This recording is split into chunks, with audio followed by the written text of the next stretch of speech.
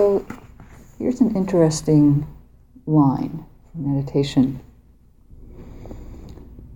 May I experience the world without preference or prejudice. May I experience the world without preference or prejudice. How does that land for you?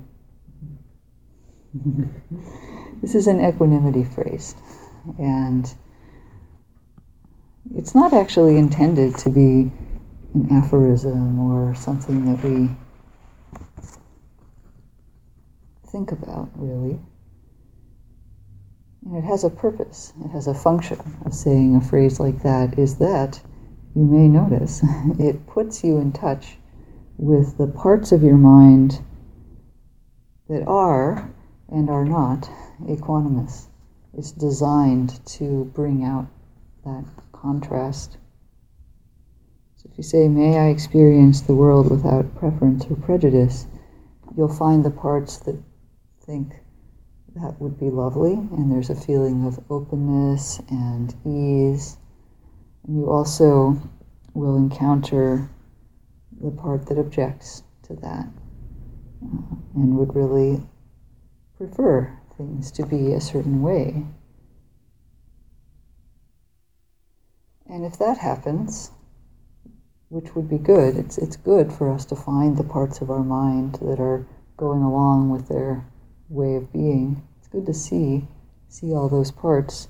So if there's some protest, then it's possible to just observe the energy of protest without preference or prejudice. Oh, how interesting. There it is. Just ride that wave. It's a great way to practice. How would that feel? To be okay just with the fact that your mind has preferences and prejudices.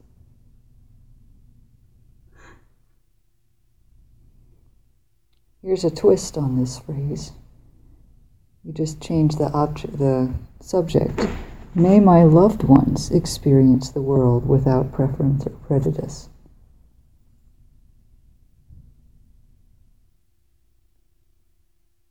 One student tried this practice for a week and found that he didn't want his loved ones to experience the world without preference or prejudice, because then they would see him that way and they might no longer like him. That was his thought. This is very revealing, actually, to have that experience of saying that phrase and having that response, because it helped him to see that he considered himself to be droppable. That somebody could just decide, oh, when I see this guy the way he is, I don't want to be with him anymore. And he really thought that would happen. And so that says that there's a part of him that sees himself that way. He didn't really know that until he tried that phrase.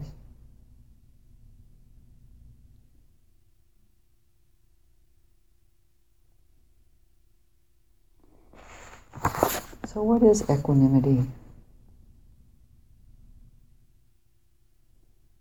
Internally, equanimity is a deep balance of the mind that's rooted in insight, it's rooted in wisdom. And among other people, it is seeing the fundamental equality of all beings. So we don't get overpowered by our own reactive or unskillful states of mind.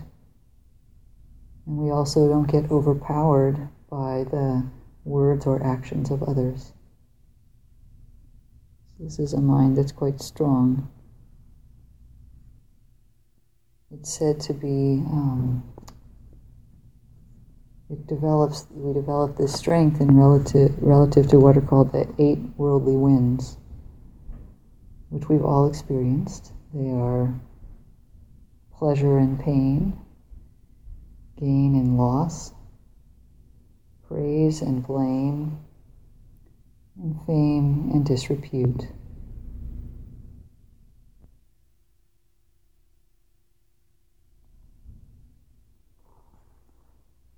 It's sometimes said that a human life is just characterized by these 8. And of course, because of our preferences and prejudices, we would really like to have just 4 of them and forget about the other 4. And we spend a lot of our effort trying to get pleasure, gain, praise, and for some, fame. It actually just means like a good reputation in a group, so we try to have that. And try not to have the other 4. But unfortunately, these come as a pair. You don't get one without the other. So it's kind of a fruitless quest to try just to have the 4. Equanimity is the medicine for that. Nyanaponikatera says, "We feel how our heart responds to all this," meaning the 8 worldly winds, the way life goes. "We feel how our heart responds to all this, with happiness and sorrow, delight and despair, disappointment and satisfaction, hope and fear. These waves of emotion carry us up and fling us down. And no sooner do we find rest than we are in the power of a new wave again."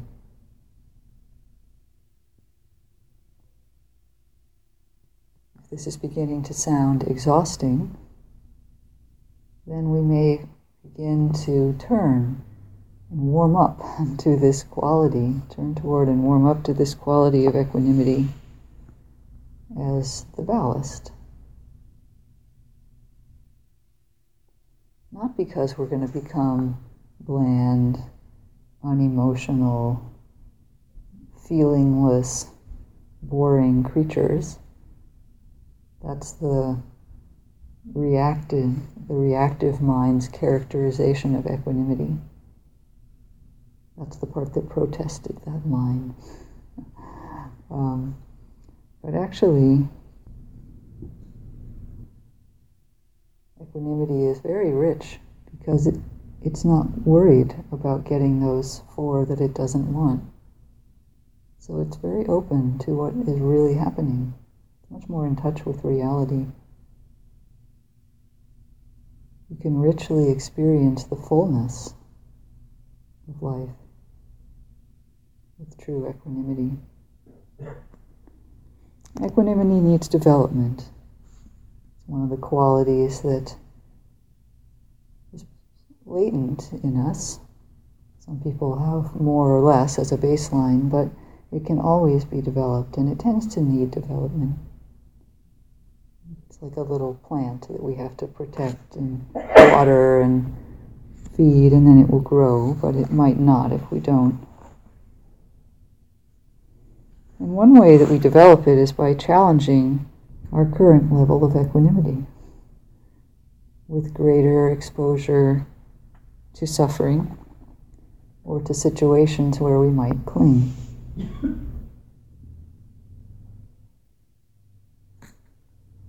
We learn to be with more and more challenging situations, developing inner strength. So if you're, as my teacher says, if you're only free when you're comfortable, you're not really free.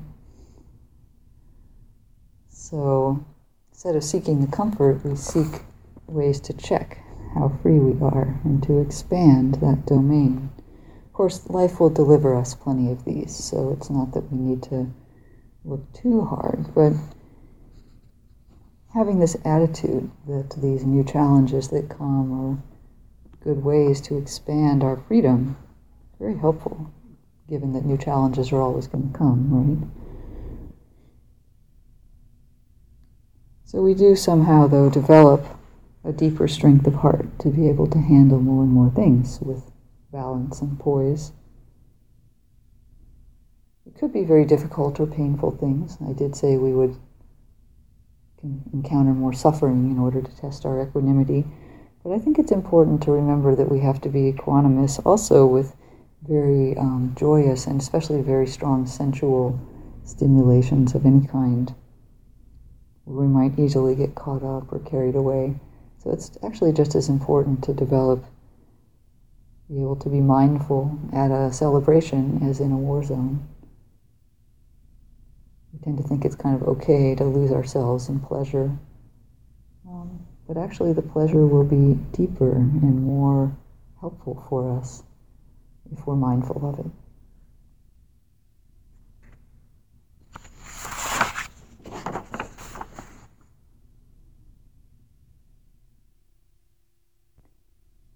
One of the explicit challenges that people sometimes bring to the development of equanimity is what does it have to do with compassionate action? You know, if I'm so deep and balanced, would I really get up off the couch and go do something?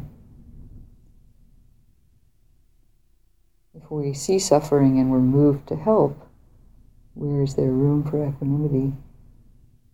Remember, equanimity doesn't have a strong preference, so we don't have a preference for sitting on the couch either. Right? We wouldn't choose that necessarily if we were equanimous. In fact, it's said that wisdom and compassion are the two wings to awakening, so we will need both. And equanimity, here's the link, equanimity supplies the wisdom to compassion. Compassion without wisdom is not very effective. It doesn't actually relieve suffering very well. This happens in minor and major ways.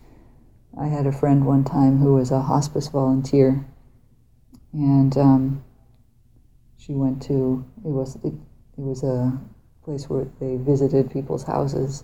So she went to a house where someone was dying and was serving there for a few hours, and she very helpfully did all the dishes, because they had a lot of dishes piled up. So she was helping by doing all the dishes, but when the family came home, they didn't want the dishes done. They had some reason why they didn't want that, or that was part of their system or something. So she had not really helped. This is a small example, but we have to remember, and it never occurred to her that that wouldn't be helpful. So we sometimes have to bring our awareness. Maybe we don't know exactly what the right thing is to help. And there are many, many examples of good-hearted, well-meaning, well-intentioned Westerners attempting to help in the developed world, for example, that don't really help. You know, they're not culturally sensitive, or they're not technologically appropriate. There's so many ways. So it's not actually that easy to help or to serve. It's easy to want to, and then there's the development of the wisdom and the sensitivity and how we do that. This is also from Nyanaponikatera. It was done a very nice analysis of how all the Brahmaviharas interrelate. And that word Brahmavihara refers to the main heart qualities that we talk about in Buddhism. So loving kindness, compassion, empathetic joy, and equanimity. And they're all interconnected. They're almost like four faces of the same thing, four faces that the heart could put to the world. And so he talks about the different interlinkages, and I'll just read a few of them.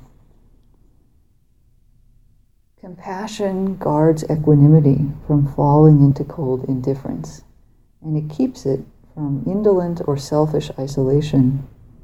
Until equanimity has reached perfection, compassion urges it again and again to enter the battle of the world in order to strengthen itself.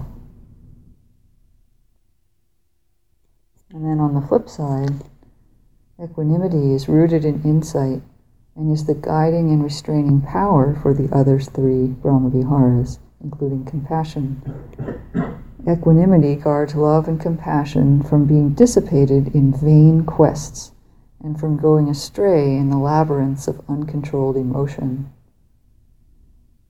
Equanimity furnishes compassion with an even, unwavering courage and fearlessness, enabling it to face the awesome abyss of misery and despair which confront boundless compassion again and again. To the active side of compassion, equanimity is the calm and firm hand led by wisdom, indispensable to those who want to practice the difficult art of helping others.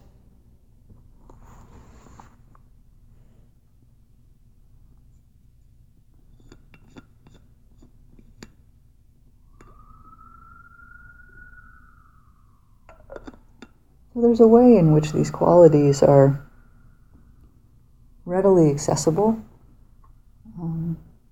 readily available. When we say the phrases that often go with these practices, we immediately evoke some version of these heart qualities. But what this is pointing toward is their depth and their spiritual boundlessness, that when we really enter into the heart qualities, they just keep unfolding, and that they combine with our wisdom in ways that are subtle and difficult to predict.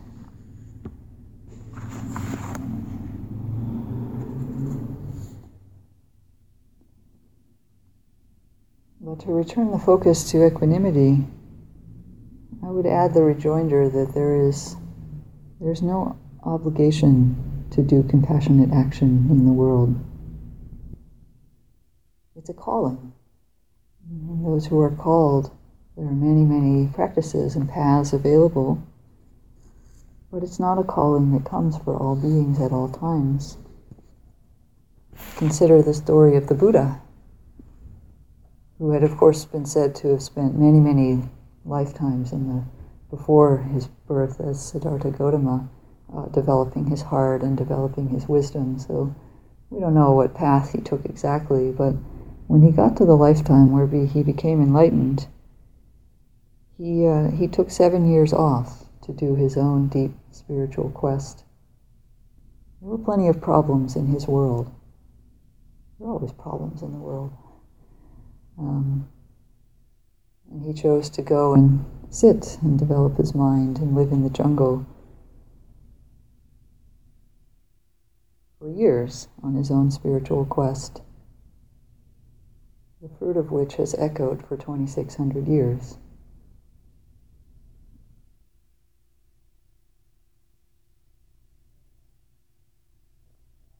Even after his awakening, the Buddha did not impose ideas of justice on the world. He didn't talk much about that. He didn't seem to express much preference or prejudice about people or about the world. What he cared about was the end of suffering. He mostly talked about karma and left it open to us, or helped the beings who asked, what actions each being would need to take in order to free their particular heart.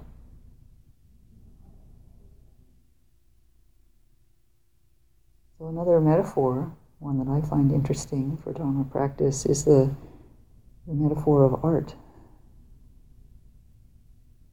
I love this analogy, actually, because art has no inherent purpose.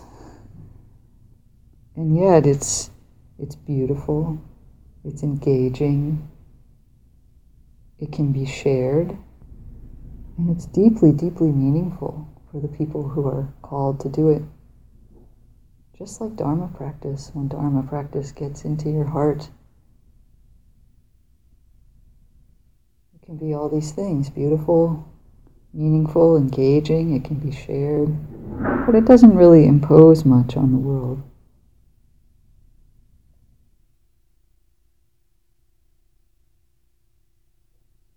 There's a way in which equanimity is very gentle. Wisdom, fruits of Dharma practice.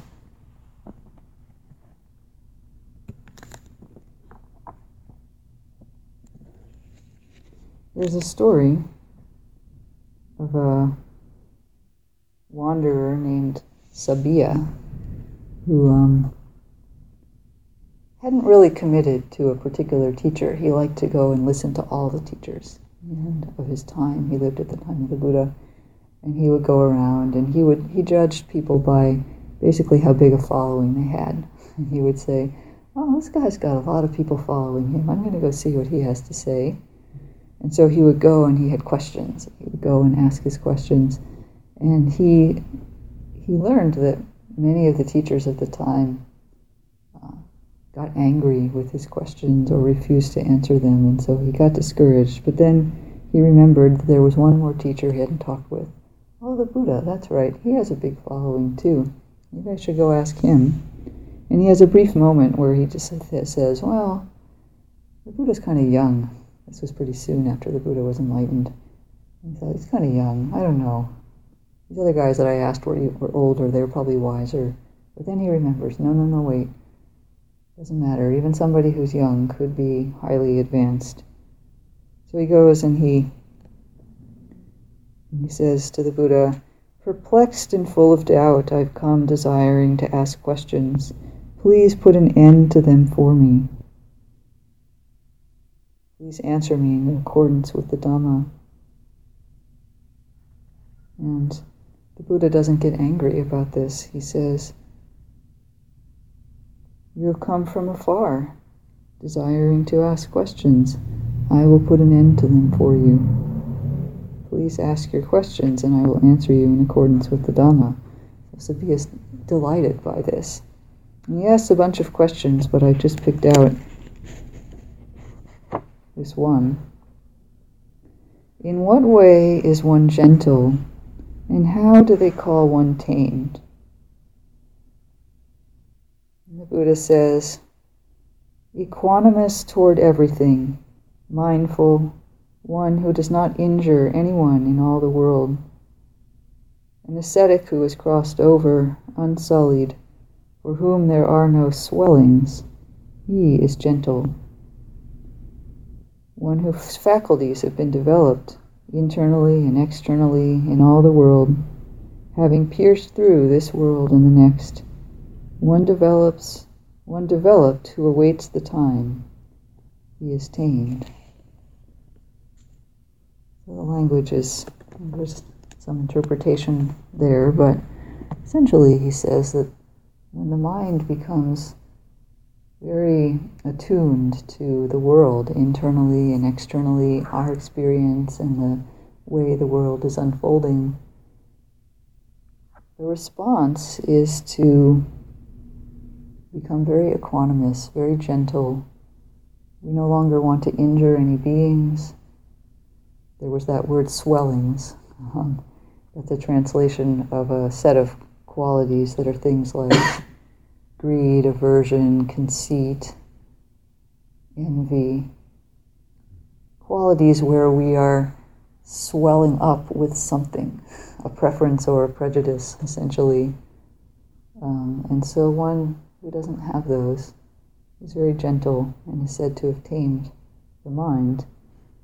And then from there we can act with freedom. So if you prefer the Zen version, I have this poem from Chuang Tzu called When the Shoe Fits. Chui the draftsman could draw more perfect circles freehand than with a compass. His fingers brought forth spontaneous forms from nowhere. His mind was meanwhile free and without concern with what he was doing. No application was needed. His mind was perfectly simple and knew no obstacle.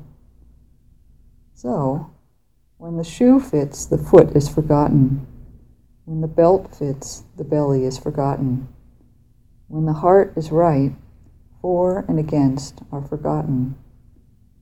No drives, no compulsions, no needs, no attractions. Then your affairs are under control. You are free. Easy is right. Begin right and you are easy. Continue easy and you are right. The right way to go easy is to forget the right way and to forget that the going is easy. This is kind of Dharma as art.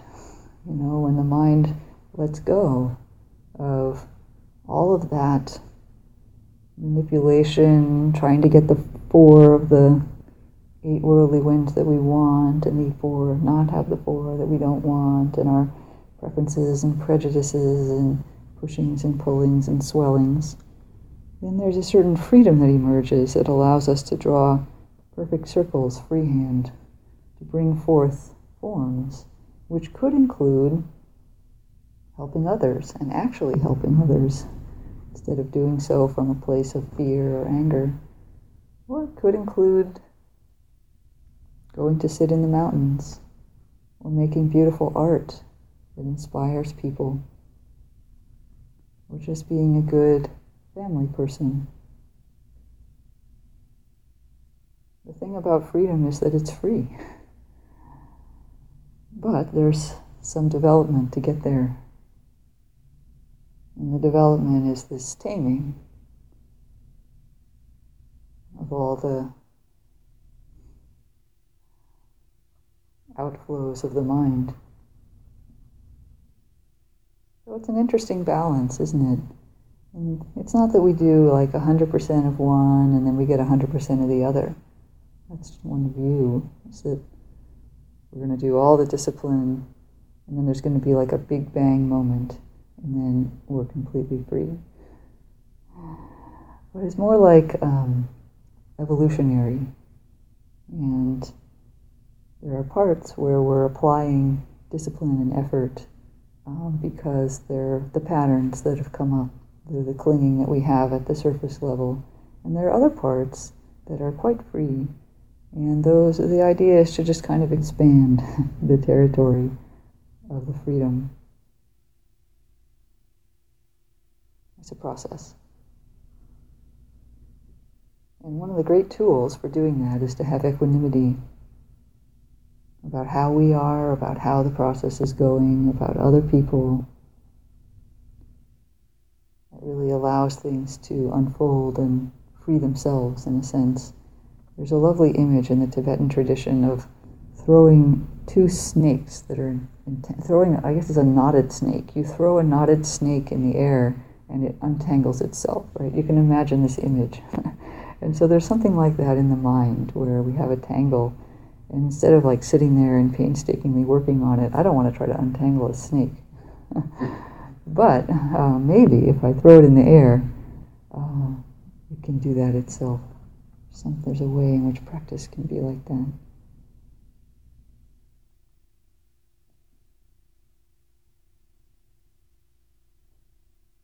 And maybe that's the compassionate way. So these are my thoughts on something. Are there any questions or comments?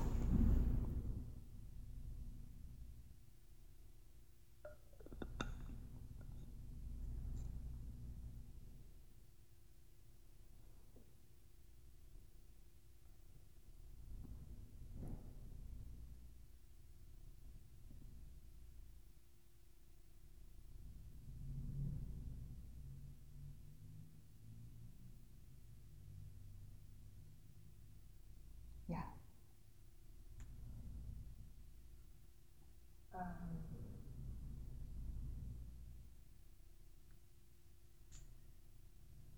I notice in myself there is a strong desire for freedom. And so I guess my question is, does the desire to be free get in the way to be free? Only at the very end.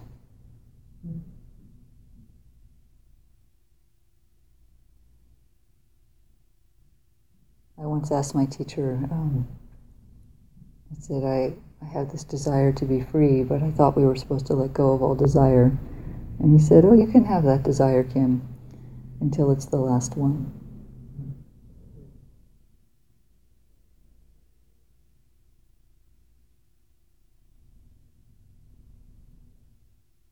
So it's actually a good companion, this desire. Does that help?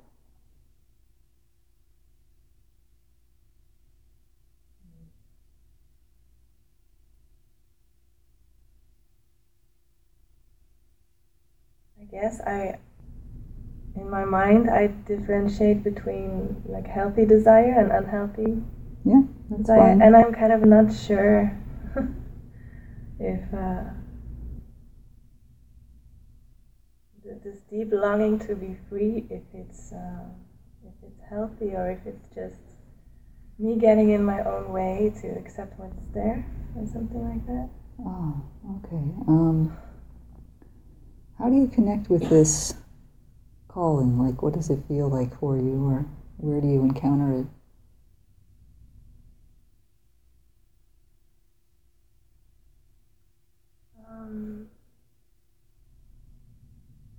feels like a very strong and urgent longing Mm-hmm. that makes me also want to practice diligently, Mm-hmm. but maybe with too much effort somehow. Mm. It feels like something very pressing and very... Yeah. There's this is the quality called samvega, also called spiritual urgency, and it's also a form of faith. It's a dimension of faith, and faith leads to energy. It's kind of the sequence it goes in. So,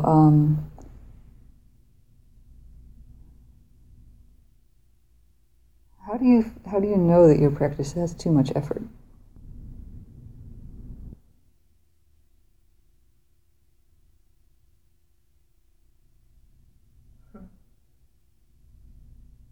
I'm not sure, but I wonder if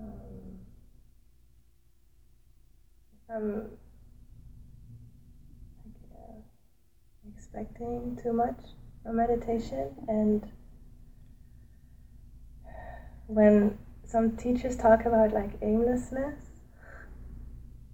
I have some trouble with that, because I kind of, if I'm honest, I have an aim, and that's freedom, right?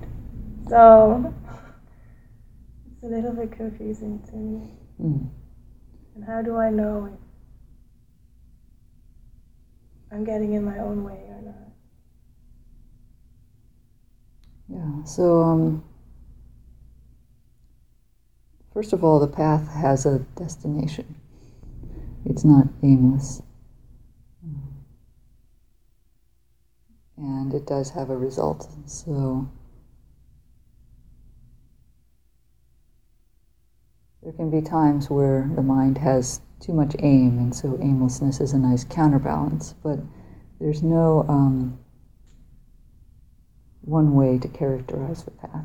And so for you, there's a destination. And you don't need to feel that you should give up that goal. But what you're asking is whether you're getting in your own way. And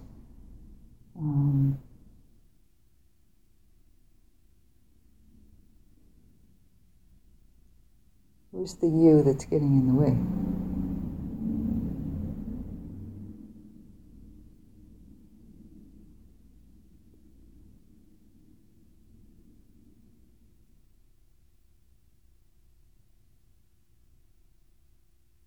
What comes to mind is the grasping quality. Mm-hmm. That's what gets in the way. Yeah, that's right. And are you able to just feel the quality of that grasping? Can you sit with the feeling of that?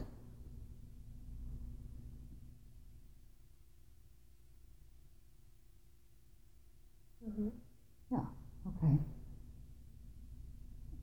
You don't need to do that for hours and hours. It might get kind of intense, but it's the process of experiencing something completely, whether it's healthy or unhealthy desire, that starts to allow the mind to differentiate between those two. So it's kind of like looking at something that looks all the same at first, but if you keep looking, there's like a separation or a differentiation between different parts of it.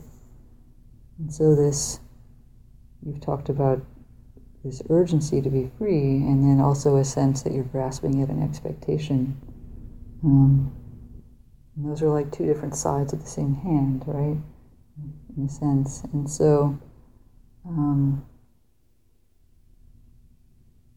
to the degree possible, really open to that energy that's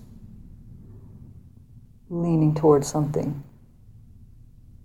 And you'll be able to see which part of it is closing down, because the energy of grasping, of clinging, is an energy that closes possibilities, gets in its own way, essentially, like a fist. There aren't very many possibilities for a fist. There are more possibilities for something that's open. And so,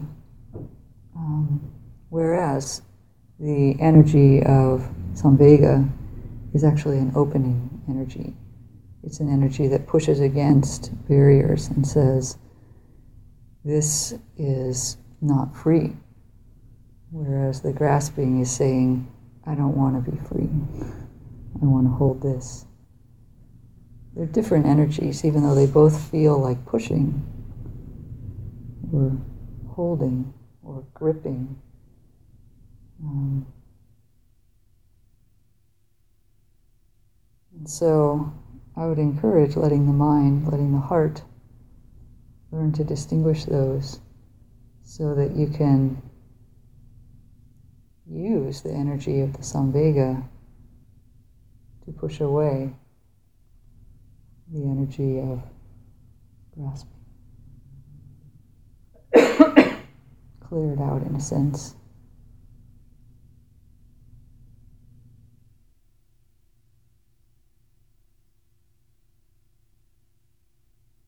Does this help? Yeah.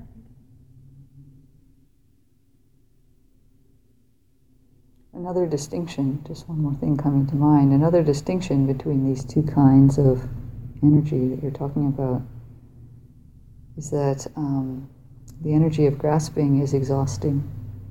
So imagine holding your fist and just holding it for 50 years, like some of us have, right? And this gets really tiring. It's a lot of energy going into this. And if we feel the exhaustion of clinging, that is a great way to help it start to relax. If we don't see the disadvantage of this, we'll just keep doing it. Because we think this is going to be safe, actually. I've got this, I've got it, I need this, I have to have this.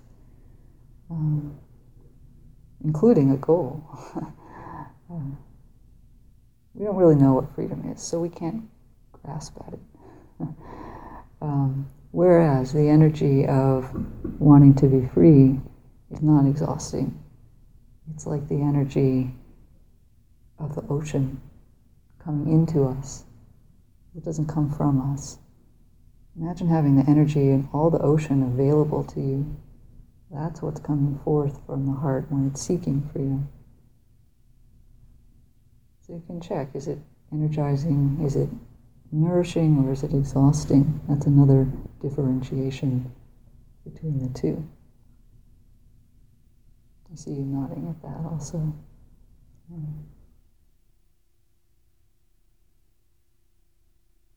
But the path isn't always comfortable. So this urgency, this, I know it's an unpleasant feeling, but it's a good companion. I have great faith in mindfulness and in the direction that the path goes, that it will, snake will untie itself.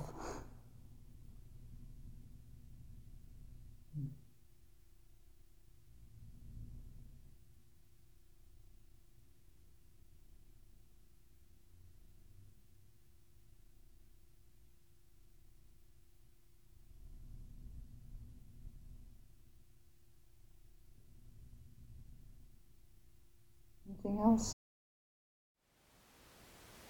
Thank you for listening. To learn how you can support the teachers and Dharma Seed, please visit dharmaseed.org/donate.